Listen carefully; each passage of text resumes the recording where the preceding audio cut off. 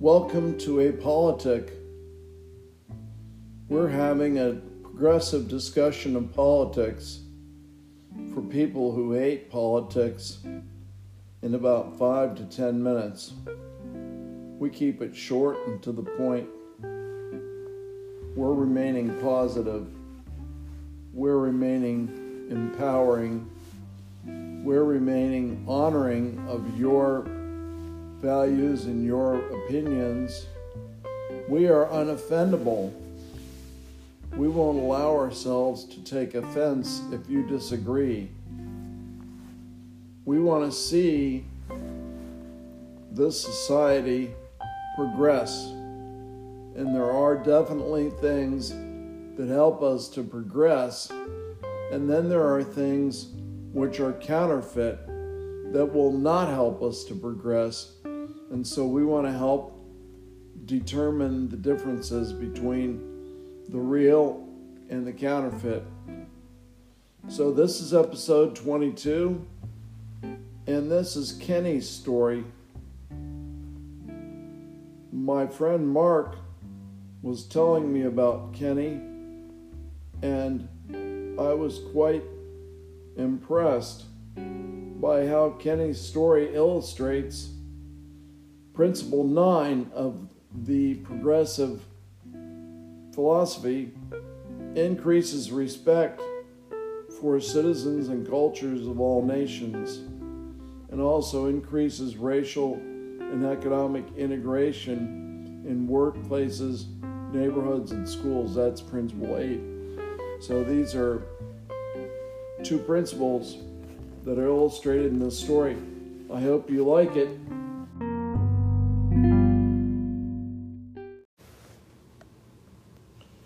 Welcome to Apolitic, and we're going to discuss the issue of racial integration and the reduction of attitudes of white supremacy. And I have Mark with me here today to tell us a story of a friend of his who learned how to lose his attitudes of prejudice and dislike of black people. So, Mark, I was wondering if you could tell me that story. Okay, well, here it goes. And like all stories, it begins once upon a time. Because it sounds like it's a fairy tale, but this is a real story that happened to somebody I know named Kenny. And Kenny was from a small town in Ohio, a town that was basically all white. There weren't any Latinos, there weren't any blacks, and, he had been taught by his parents since he was born to dislike black people, even though he didn't know any black people. And then he got, that big day of freedom that everybody gets when they graduate from high school. They get to leave their small town, and they get to move to the big city, Columbus, Ohio. He had been admitted to Ohio State University. And they get to leave the watchful eye of their parents, and they break loose. Wow, I can finally do what I want. I can drink, and I can party, and I can have a good time, and mom and dad aren't there to watch me. And there he was in Columbus, Ohio, at Ohio State University, ready to have a good time. And he liked drinking beer, and he liked women, and he liked eating food. And a few houses down from where he lived was a black guy named Joe Hunter.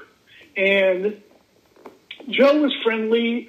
Kenny didn't like him because he was black, but Joe said to him, "Hey, we're having a party over at my house here on Saturday, and there's going to be free beer and free food."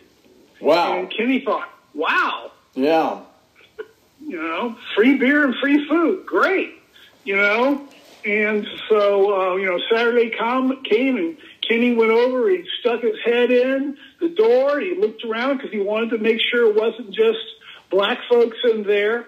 But no, there was a good mix of white people and black people, and everybody was listening to music and drinking and eating and apparently having a really good time. So Kenny went on in, and he had a great time, and he was doing things he could never do at home with his mom and dad watching him when he was in high school.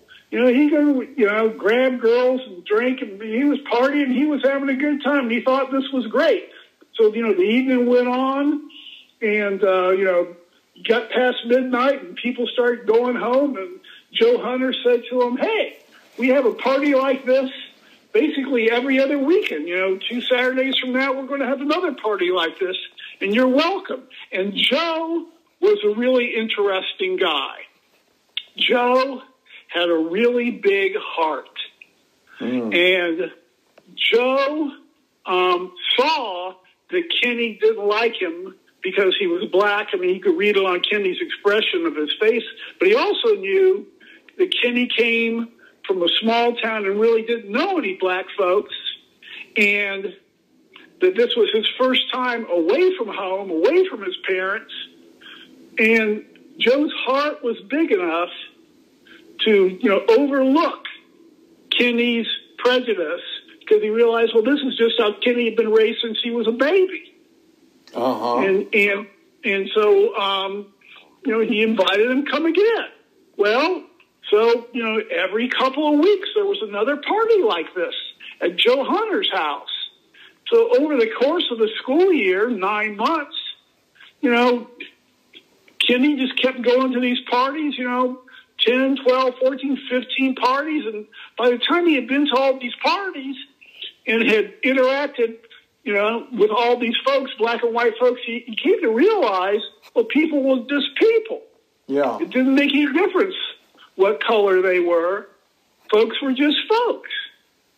And it changed him. That year, meeting Joe Hunter with Joe's big heart, in a house full of friendly people, all of whom were having a good time, changed Kenny.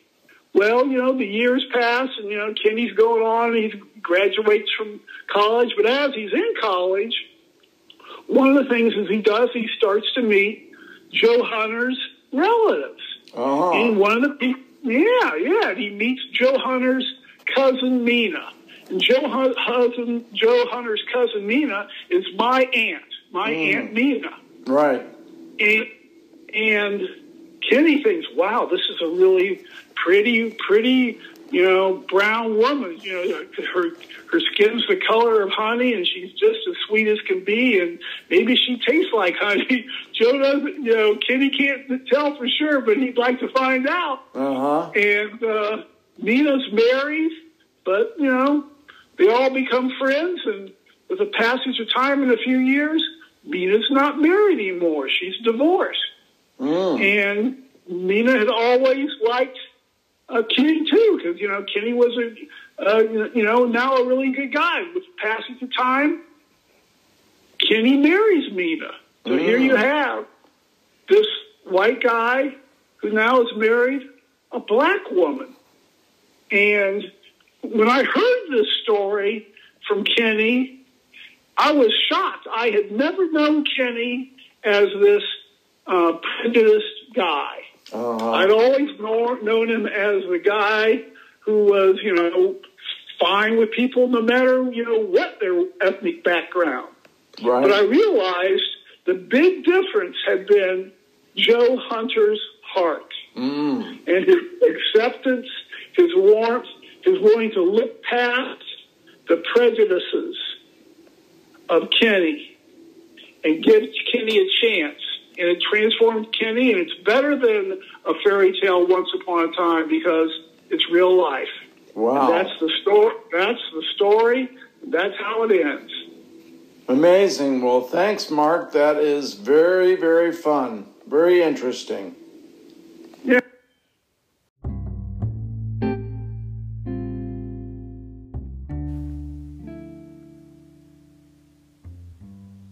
Well, that was Kenny's story, and we thank Mark for sharing it with us. We're looking forward to